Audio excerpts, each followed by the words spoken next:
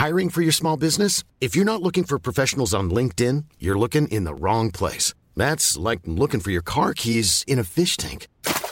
LinkedIn helps you hire professionals you can't find anywhere else, even those who aren't actively searching for a new job but might be open to the perfect role. In a given month, over 70% of LinkedIn users don't even visit other leading job sites. So start looking in the right place. With LinkedIn, you can hire professionals like a professional. Post your free job on linkedin.com/people today. So recently I discovered something particularly unwelcome. Marie Keyworth is a 35-year-old who lives in South London with her husband and 2 kids. She's also our show's producer. Our 2-year fixed-rate mortgage was running out. One thing to note here, if you're an American, is that mortgages in the UK work differently than they do in the US, where 30-year fixed-rate mortgages are much more common. You'll get a mortgage, but the interest rate will only be fixed for a short period, normally 2, 3 or 5 years. So we've just applied for a new mortgage, and because rates have started to rise, and it's still unclear to me at least how far they'll have to go to tame inflation, we thought we should protect ourselves from that by going for a 5-year fixed rate. Seems logical. So we've locked in how much we'll be paying for the next 5 years, which is £200 more per month to live in the same house. We were both pretty horrified. And I thought I was personally responsible because I've recently left my job to become self-employed. So I rang our mortgage broker to ask if our higher interest rate was because of me messing things up with my change of circumstances. And she assured me that it had absolutely nothing to do with that and everything to do with the higher interest rates across the banking system. In other words, it's not just Marie. Everyone who's looking to buy a house or needs to get a new mortgage in the UK is confronting the same reality. And that made me feel a bit better. But it didn't solve the problem of having to find £200 extra a month to pay for our house. Things are already pretty tight, so we've taken one of our kids out of nursery 1 day a week to save money there, and we're having to have stern words with ourselves like, do you really need to buy that coffee when you can make it at home? I think in the end it'll come down to having less disposable income to spend on things that are nice to have rather than essential. And it's not just the UK either. Mortgage rates are rising all over the world.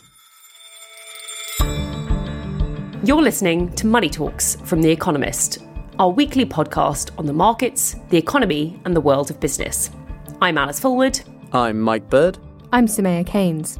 And in this week's show, the impact of rising mortgage rates around the world. We'll examine if the American housing market was in a bubble and if that's now bursting. The type of acceleration in house prices that we've seen over the past 2 years is unprecedented. It has been accelerating quarter after quarter since mid-2020. And we'll go to Norway, which, compared to other rich countries, has a housing market that is particularly exposed to rising rates. People are so used to the government and the system making everything work for them, so I think we're not prepared for the situation that could come. We'll explore who else is most exposed to this sudden rate shift. Prices appear to be most sensitive to rate rises in Australia, New Zealand, Canada, and in some of the Nordic countries. And we'll ask whether it's time to start worrying about another housing crash.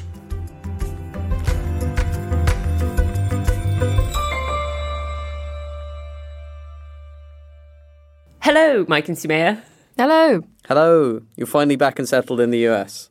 Yes, I had 3 weeks of holiday and then COVID, but now I'm back in full strength. So you forced me to take the lead on this week's episode. Yeah, this is our wedding present to you. That and several weeks of roasting you on the podcast. This week's episode is the first in a series. We're going to be looking at, as Mike put it, who is swimming naked when interest rates rise as suddenly and sharply as they have. So just to be clear, I don't think that's my official quote. I think people usually attribute it to Warren Buffett, although I don't think he actually said it either. But it basically means when market conditions get particularly difficult, it becomes much more obvious who hasn't prepared for that eventuality, who's too indebted or too overextended in other ways, who's vulnerable, basically. Those are the guys who are the proverbial naked swimmers. We decided to focus on housing first. Right. And that's partly because it's just astonishing how quickly mortgage rates are rising. In the US, the rate for a 30-year fixed mortgage jumped from 5.2% to 5.8% over the course of a single week, from June 9th to June 16th. And that is the steepest increase in nearly 40 years. Ugh, that is painful. Yes, and you can do the maths. If you had a $100,000 deposit and wanted to pay about $3,000 a month in January in the US, you could buy a house worth $850,000. Now you can buy one worth just $600,000. Right, and then that's just in America. Rates here in Britain have also jumped a lot, as we just heard from Marie. That's not fun for people trying to take out new mortgages or refinancing existing ones. And it's also no fun for people like me trying to sell and finding that buyers are just not that interested. And most of all, that's a big problem for the podcast because it means the recordings are continually interrupted by people leaving the pub directly outside of your flat. Anyway, I think we should focus on America's housing market first, partly because the Fed has just raised its target interest rate by a monster 75 basis point increment, and partly because, thanks to the housing crash in 2008, the American housing market is always where people go looking for trouble first. And we should mention here that most mortgages in America aren't tied to the federal funds rate directly. That's the Fed's target interest rate. So they track more closely whatever the prevailing interest rate is in the market for mortgage-backed securities, which typically closely follow whatever's happening in the Treasury market. Precisely, which means that those mortgage rates reflect expectations about future Fed decisions as well as wherever the Fed rate is right now. And investors think the Fed is going to keep raising rates quickly. They're expecting the Fed fund rates to end the year at 3.7%, a full 2 percentage points higher than it is now. Changing expectations are one reason mortgage rates have risen so dramatically. And another is, well, something you spoke about with our first guest. That's right. I rang up Enrique Martinez Garcia. He's a senior economist at the Dallas Federal Reserve. And the Dallas Fed is known for its research on the American housing market. So I was especially curious to hear what he thought was happening. I've spent most of my career with the Federal Reserve, arriving in Dallas in 2007, and I guess that year was very important in housing. Certainly, it did affect a lot my thinking about housing and housing dynamics, and I've been spending a lot of time and putting a lot of thought into that since then. You know, the housing market over the past 2 years has been pretty frantic. So you have house prices 38% higher than they were in January of 2020. You hear stories of buyers routinely being in bidding wars with a dozen other people, making offers over asking, making offers above the bank's appraised value, people waiving inspections and contingencies, all of this kind of madness. And I guess a lot of people have argued through all of this that this was a reflection in some way of fundamental dynamics, you know, millennials entering peak homeownership years, too little housing supply, and the shift towards remote work. But in March this year, you, along with your co-authors Jared Coulter, Valerie Grossman, Peter Phillips, and Shuping Shi, published a paper arguing that a housing bubble might be brewing in America. So what evidence did you find that convinced you of that? Okay, long story short is the type of acceleration in house prices that we've seen, in particular in the US, but this phenomenon can be seen in other countries as well, over the past 2 years is unprecedented.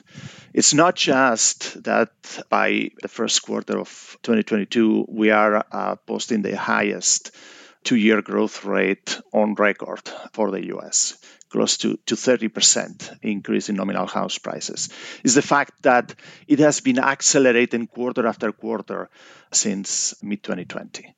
And it's very difficult to reconcile that kind of explosive behavior with any of the usual explanations. So the primary explanation that is left is expectations. And there are different terms that are thrown in this. In the more academic literature, people talk about the exuberant behavior of agents. But in practice is the belief that if these house prices continue at the rate I'm seeing, if I don't get into the market right now, I'm going to be priced out. So I better move now before it's too late. And that demand that comes in for fear of missing out, it's actually making prices go fast right now in a sort of self-fulfilling type of prophecy that while it lasts, it generates dynamics that very much resemble what we've seen, the type of explosive growth that we've seen in the US. So that's the sort of evidence. We've just seen mortgage rates climb, one of the biggest increases week on week ever, to sort of new highs of 5.78%. Could you explain the impact you expect higher interest rates to have on the housing market, in particular how quickly they've climbed this year and how effective that might be at cooling things down? Yeah, I'm going to give you, if you allow me the opportunity, I'm going to give you two scenarios. The one that I would think is the preferred scenario, or the one that is viewed as most likely by institutions in the US in particular. So in this scenario, the Fed is committed to quell inflation and is committed to raise interest rates as much as necessary. Why? Because the house price growth is driving asking rents in the US very high. The last numbers that we have, for instance, from Zillow, asking rents are up to 15%. And that, with a lag, as new leases turn over, it's going to feed into the rent component in the CPI. So cooling the housing market is almost a precondition to be able to tame inflation. It's going to take some of the hit of one of the biggest components of the price increase in recent months. And what's the second scenario? The second part of the story, and where it gets more complicated for the Fed, is what I would describe as the possibility of a negative wealth effect. One of the variables that I look very closely is the mortgage debt service payment as a share of personal disposable income. In 2021, it was at a historical low, between 3.5%, 4%. Of personal disposable income was being spent on mortgage debt services. Rising interest rates and mortgages have gone from 3% a few months ago to close to 6% now. It's going to put pressure on these payments, definitely. But we are still well below the historical average of about 5.5%. And well below the 7% that was reached at the peak of the previous boom. So the prospect of there having been a huge run-up in housing wealth, and now there being higher rates and this prospect of a potential correction, that will remind a lot of people of 2007. You've mentioned 2007 yourself. Are we in the same situation now? Is that the kind of correction that you are expecting, or how are things different this time? Things are different in a couple of ways, at least, probably more, but let me highlight just a couple of things. One of the things that is significantly different is when we look at the signs of the housing market, the current situation resembles a lot more the earliest stages of the previous bubble than the final stages of the boom around 2007. So one key difference is that we are acting to take some of the heat out of the market a lot earlier than last time. We have also learned some of the painful lessons that we learned from the previous crisis, and the situation of the balance sheet of households right now is in better shape than it was in the early mid-2000s. And then the final thing I would mention is we are having these conversations, and this is not a trivial thing.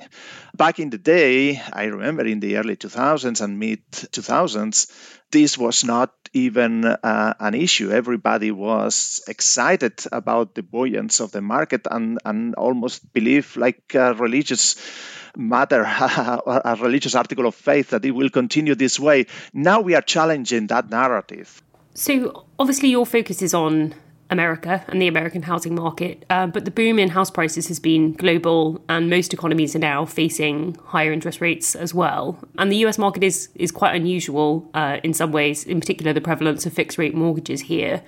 So are you more worried about these dynamics in other nations where there are sort of more people on flexible rate mortgages or different sort of housing market setups than you are in the US? Or how do you think about how America fits internationally? Let me say one thing about the US in particular. I think one of the concerns that people have about the US experience is that it can be the first domino and have ripple effects. So it's the old saying that if the US sneezes, Europe catches a cold story, but adapted to the housing market. And there is concern that the spillovers from the US might be that people are starting to rethink their investments elsewhere. And we've seen that a lot of countries have been experiencing similar patterns of explosive behavior or exuberant behavior in their house prices over the past 2 years. And some of them have more vulnerabilities. So what that suggests to us is that there is a risk of a coordinated correction. Yeah, so you might not have the same sort of causes of the crisis as you did in 2007, 2008, but the idea of a coordinated sort of global slowdown or correction in housing is still pretty daunting.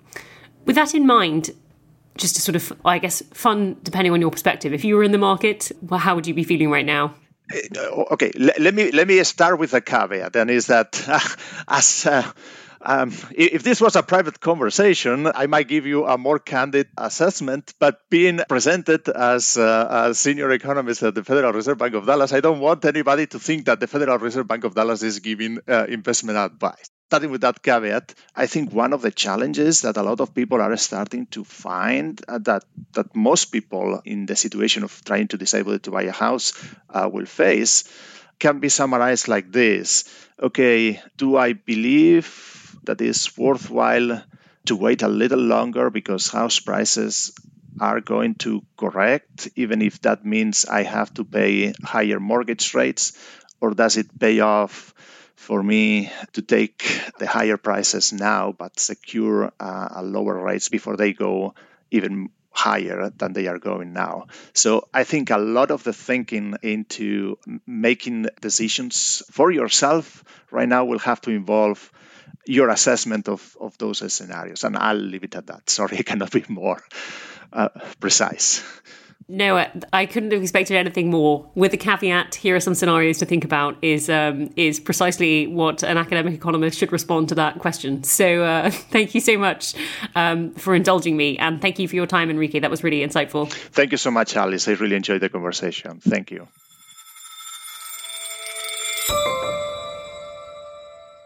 Yeah, I think it's really interesting thinking again about like mortgage servicing against disposable incomes, because it's this bit of housing policy and sort of housing economics that I certainly haven't spent a lot of time thinking about. I think most people relatively close to my age who've been thinking about these issues for maybe the last decade or so, they're thinking about the size of deposits and the absolute price of houses, because mortgage financing has been the sort of relatively cheap and easy side of that. And it's interesting seeing that come back in a way that you haven't seen for quite a while now. I guess we should also point out, though, that we're not fully back into that world, right? Enrique was saying that mortgage debt service payments as a share of personal disposable income was still below the peak of the previous boom. So the scary clouds are still a little bit further away in the distance. Yes, but that is just in America, which is what Enrique focuses on. After the break, we are going to look at whether when America sneezes, the rest of the world's housing market catch a cold. But before that, our favourite part of the show, where we try to convince you to take out a subscription to The Economist. Yes, subscribers will be able to read Alice's piece on America's housing market, which goes even deeper than this podcast episode. And if any listeners were particularly interested in the episode we did a few weeks back looking at Germany's energy sector and its aversion to nuclear power, this week's edition is going to be jam-packed with content on the subject of nuclear power in Europe and energy in general. I've also got a piece looking at public sector pay in Britain, which is a big subject since, at least as of this recording, most of our colleagues can't get into the London office due to the country's biggest transport strike in 30 years. Listeners can get a great introductory offer at economist.com/podcast offer. If you're already a subscriber, first, thank you very much. Second, you can sign up to our weekly newsletter at economist.com/newsletters. So polite. Both of these links are in the notes to this episode.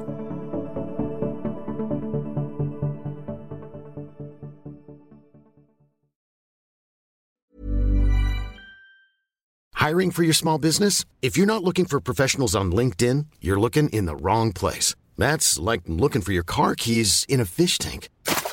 LinkedIn helps you hire professionals you can't find anywhere else, even those who aren't actively searching for a new job but might be open to the perfect role. In a given month, over 70% of LinkedIn users don't even visit other leading job sites. So start looking in the right place. With LinkedIn, you can hire professionals like a professional. Post your free job on linkedin.com/people today.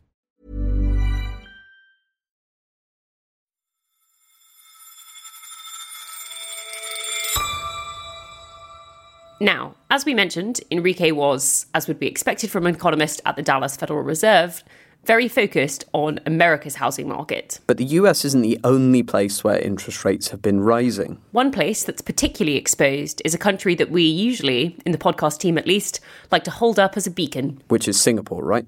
No, Mike, that is not this episode. No, of course it is Norway. And conveniently enough, one of our producers on our sister podcast, The Intelligence, John Joe Devlin, recently relocated from London to Oslo. So we sent him to find out just what's happening.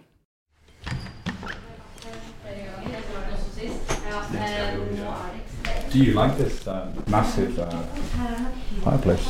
Yeah, we do. We have a fireplace at our apartment now. Yeah. Just like this. And just like this. Yeah. It has kept warming us through the winter. Yeah. Saving us at least some money. Yeah. Wow. And in Norway we spend so much time inside, right? So it's important that it's like cozy and yeah. I found Marcus Pedersen and Guro Mittling at an open house in central Oslo, standing in front of a gargantuan cast iron stovepipe. Both were looking to take their first step onto the property ladder in a country that has the highest rate of home ownership in Europe. And despite the rising cost of living and the threat of interest rate hikes, Marcus and Guro were keen to secure as big a loan as they could. And it's really important for us. We are stressing about it. Yeah, we are stressing about it. We are 26 years old and we feel like we have to buy our own apartment. Yeah. I know it's the best investment for us to keep saving instead of buying and paying down others' loans. Yeah. For Norwegians young and old, it seems the benefit of rising property prices outweigh the risks of debt. So the prices are it's getting higher, and I know that if I buy something in Oslo right now, it will give me a benefit if I sell it in like 2 years. Okay. I believe in that. Mm. And for years, that belief has been rewarded. Most think of Norway as a high-tax country, and in many respects, that's true. This Scandinavian nation has wealth taxes, a steeply progressive income tax, and duties on alcohol that mean the starting price of a beer here is about $11. But in housing, things are a little different. Norway has no national property tax, few levies on rental income, and there's no inheritance tax either. Today, more than 4 out of 5 Norwegians own their own home, and with that, they have the highest levels of personal debt in the world, and most of that debt is in housing. When you buy your first home in Norway, you can the bank can help you, so you only pay interest for the first 3 to 5 years. I met Tore Nilsen at the same open house. She told me how a number of her friends had managed to buy in the capital in their mid-20s. So if you only pay interest and not paying on the actual loan, you can get away with a pretty small amount per month. But so that helps a lot of people into the market. And if you manage to pay down, you know the prices are going to go up, so it's no risk. If you rent, all the money just goes out the window and you never get anything in return. And the longer you wait, everyone knows that the longer you wait, the harder it's going to get into the market. But this fear of missing out can come back to bite buyers when interest rates rise. But last time we had like an increase in interest, some of my friends were struggling. That was back in 2010, yeah. Then it was pretty rough for a lot of people. And the thing is, banks in Norway are encouraged to lend to would-be buyers. In fact, our analysis showed that bank loans make up more than a third of banks' total assets in the country. That has created some perverse incentives. In a nearby square, I met Amir Kadir Khan, who was settling into his new home that he'd moved into just 2 months ago. So I know a lot of people living in the Oslo area, and it's a kind of thing they talk about. Yeah, if you get the loan approved by one bank, all the other banks will compete for it. So give you better conditions, they'll give you more loan. So I had the same case. So one bank was giving me some amount, and I just sent an application. This is my requirement, this is my equity, and this is my income, and so on and so on. All the conditions you prepare, and then every day you get better until like all the banks in the Norway have competed, and then you are, as a king, you can choose whichever bank you would go with. So it's very easy to get like maxed out on your loan. So, whilst many other countries have decreased their debt since 2008, Norwegians have continued to increase theirs. Debt growth here has exceeded income growth every year since the 1990s. And that worries people like Hannah Gitmark, the deputy chair of Agenda, an Oslo-based think tank focused on inequality. She thinks most Norwegians aren't prepared for rising interest rates. It could become a huge problem. And then I think that people are so used to the government and the system making everything work for them. So I think we're not prepared for the situation that could come. And it's only 30 years since the last time we had a huge crash, but that's how it is. And I think people forget the crisis straight away, and and then the next one you don't see it until you're in it. So we'll see. But back at the open house, the discussion wasn't about mortgage rates or debt to GDP ratios. It was about ceilings. First impressions? I like the apartment. Yeah, really nice. It's big, you got a lot of potential, you got the ceilings in the sector. It's a calm area, the bedroom in a backyard. And the balcony. Yeah. So I think it ticks off quite some of the boxes we're looking for. Absolutely.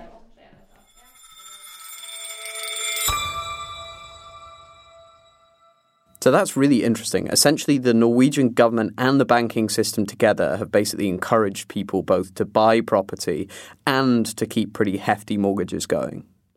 Right. And our colleague Vinjeru Makandawire has been looking at other countries, not just Norway, whose housing markets are particularly vulnerable to rate increases. Hi, Vinjeru. Welcome to Money Talks. Hi, guys. Lovely to be here. It's lovely to have you. You recently wrote a piece for the paper in which you identified some potential sources of weakness in various global housing market, kind of metrics that might indicate which nations or housing markets might be in the most trouble when interest rates rise. So could you just talk us through some of those metrics and which ones you think are the most important in terms of where the fallout in housing markets might be worst? Sure. So we identified a couple of metrics that show that some housing markets seem set for more pain than others, and it varies by country. The first one we looked at was price increases since the start of the pandemic. And the other metrics we looked at were the share of homeowners with mortgages and the number of variable rate mortgages instead of fixed rate loans, as well as the amount of debt taken on by households. And combined, all of these things will determine how squeezed households in these different countries might be once mortgage payments start to increase. So basically, if you have a really high share of homeowners in your housing market, you have lots of variable rate mortgages, and you have lots of debt taken on by households, you're probably going to fare worse as interest rates rise. Exactly. Prices appear to be most sensitive to rate rises in Australia, New Zealand, Canada, and in some of the Nordic countries. And these markets have a few things in common, including higher levels of mortgage debt per household, as well as relatively high shares of variable rates rather than fixed rates. Now, America, which bore the brunt of the fallout from the subprime lending crisis, actually appears better insulated than many large economies. Borrowers and lenders there have become more cautious since 2009, and fixed rates are also much more popular than variable rates. In Britain and France, housing markets there will fare better in the short term, but they look slightly more exposed if rates continue to rise. And by contrast, property in Germany, Switzerland, and parts of southern, central, and eastern Europe appears less vulnerable simply because more people either own their homes outright or they rent, which is predominantly the case for Germany and Switzerland.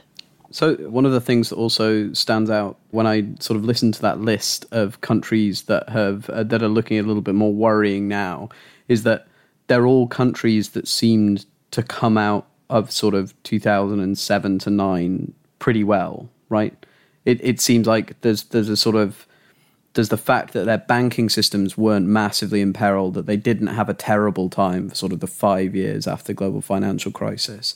They seem to have built up just so much more leverage. Is it in part as a result of doing relatively well over that sort of period, maybe like 5 to 10 years ago? Yes, it's a combination of that as well as the amount of savings that households amassed during the pandemic.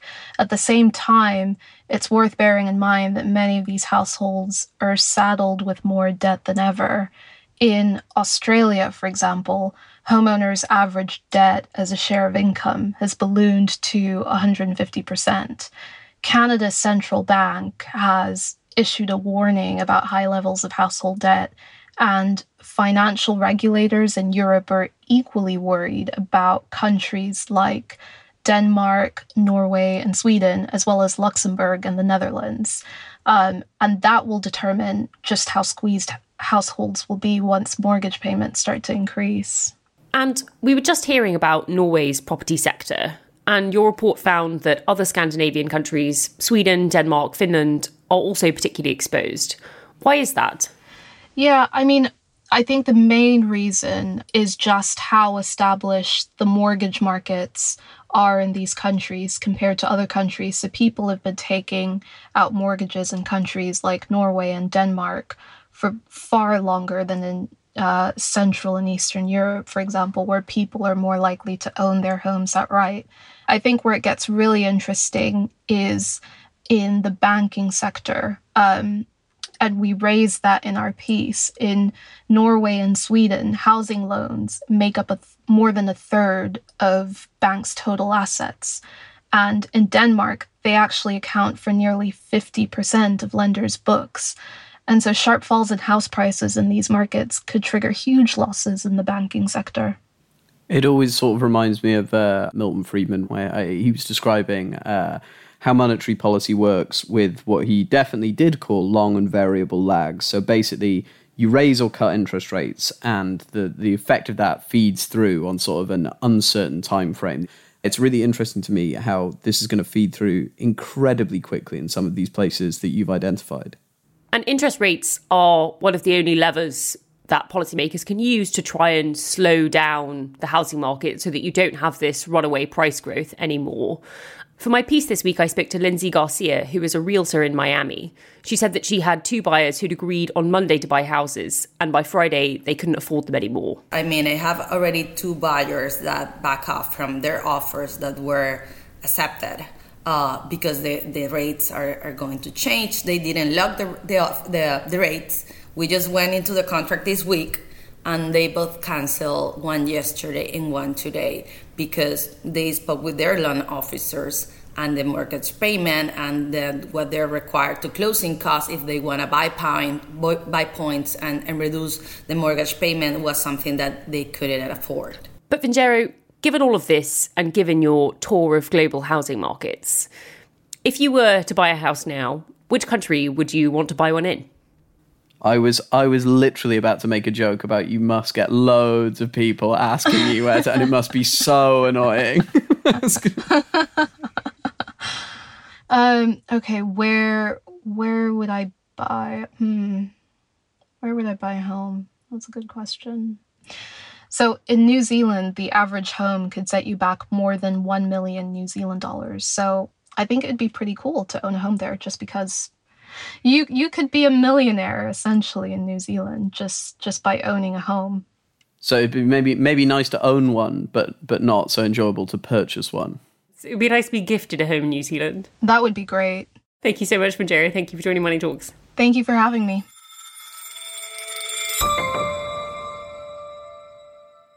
So it's interesting to listen to Vinjero and Enrique sort of one after the other, because Vinjero's done this sort of rigorous analysis of which housing markets are most exposed to rising interest rates. And so, if interest rates rise the same amount in all nations, then that will be a sort of good guide to where housing markets will be sort of most vulnerable. But the thing that I thought was really interesting from what Enrique was saying is that it's not that you're looking for endogenous problems in housing markets this time around. It's not that there have been really lax lending standards and there's been loads of dodgy sort of mortgage making and stuff that means that there are latent underlying problems in the housing markets that will be exposed as rates rise. The problem this time around is hidden in much plainer sight. It's just that prices have gone up so much, so quickly, in a way that he thinks might be unsustainable. And that is causing the problem that policymakers have to deal with now. It's causing very high housing cost inflation, very high rent inflation. And so what is going to happen now is not that we're going to uncover necessarily loads of latent underlying issues in the housing market. It's that policymakers have to get prices to cool down enough that they solve their inflation problems. So this housing crash will be engineered rather than uncovered. Yeah, I think another way of looking at this question of where is most vulnerable to rising interest rates could be where is monetary policy operating through the housing market most effectively. If you're in a country like the US, where lots and lots of mortgages are just locked in decade-long contracts, then high interest rates isn't going to translate into less money for spending on other things because households have their previous mortgage. They're not affected. And so, I guess the way to look at it is in some of those European countries where higher rates are feeding through to household spending much more quickly. That means that interest rate policy could have a much faster effect, could be much more effective, and potentially an inflation problem could be managed much more quickly, and that might have wider benefits. Okay, great. Well, it sounds like it's just about time to do our statistics of the week. I would be delighted. My statistic is 2.3, which is the average number of days per week that employers plan for people to be working from home once the pandemic is over. Is the pandemic over now? It's a good question. I think that the other question from that is, have you ever spent 0.7 of a day at home? Yes. There's a good few hours of working in the office, and then there's going home and sitting on my sofa with my cats and doing a few more hours productive work there. Okay, fair enough. Alice, have you got an ideal to the single decimal point number of days to spend in the office a week? I mean, probably 0. No, I'm joking. I obviously love to come and hang out with you guys. Yeah, our bosses listen to the podcast, by the way, just to make clear. So mine is 5. Mine is 5. 6 sometimes. 6, I was going to say 7. 7 days a week is the appropriate number of days to spend in the week in the office. Okay, you show-offs. Well, my 2.3 days on average compares to 1.6, which was the expectation in January 2021. So, relative to, say, a year and a half ago or so, employers have been massively revising up their expectations of how much their employees are going to work from home. So it looks like there's been a bit of a struggle and employees have been winning. And you two have been losing. Cool. Good for employees. I've decided to make a return to doing stats that are completely unrelated to finance, business, or economics. And my stat of the week is 300 kilograms, which is the weight of the largest ever freshwater fish that was caught in the Mekong River in Cambodia. Everyone in Cambodia is very excited about this because people have worried about the health of the Mekong River for many years in terms of pollution and other environmental concerns. But the presence of this massive fish has cheered them all up. Is it possible that other life in the river was being slowly undermined by this massive fish eating them all? So my statistic, depending on how you look at it, is either 10.9 trillion or 81 billion. The first figure is in Japanese yen and the second is in US dollars. Those are the amounts of securities, government bonds that the Bank of Japan bought last week, while the rest of the world is stepping back from sort of easy monetary policy and quantitative easing, and central banks are raising interest rates. The Bank of Japan is sticking to its guns. It's continuing to do quantitative easing. And because of the rise in inflation, it's having to do a lot more to keep government bond yields down. I think it's going to be really interesting and something people should keep an eye on over the next few weeks and months. Our thanks this week to Enrique Martinez Garcia and Lindsay Garcia. And thank you for listening to Money Talks. Don't forget to rate and review us on Apple Podcasts or wherever you listen. Or write to us, especially with your statistics, just for me, at podcasts@economist.com. Today's show was produced by In Search of a Mortgage, Marie Keyworth. Our sound engineer is Nico Ravast. Our editor is Kim Gittleson. I'm Alice Forward. I'm Samaya Keynes. I'm Mike Bird. And this is The Economist.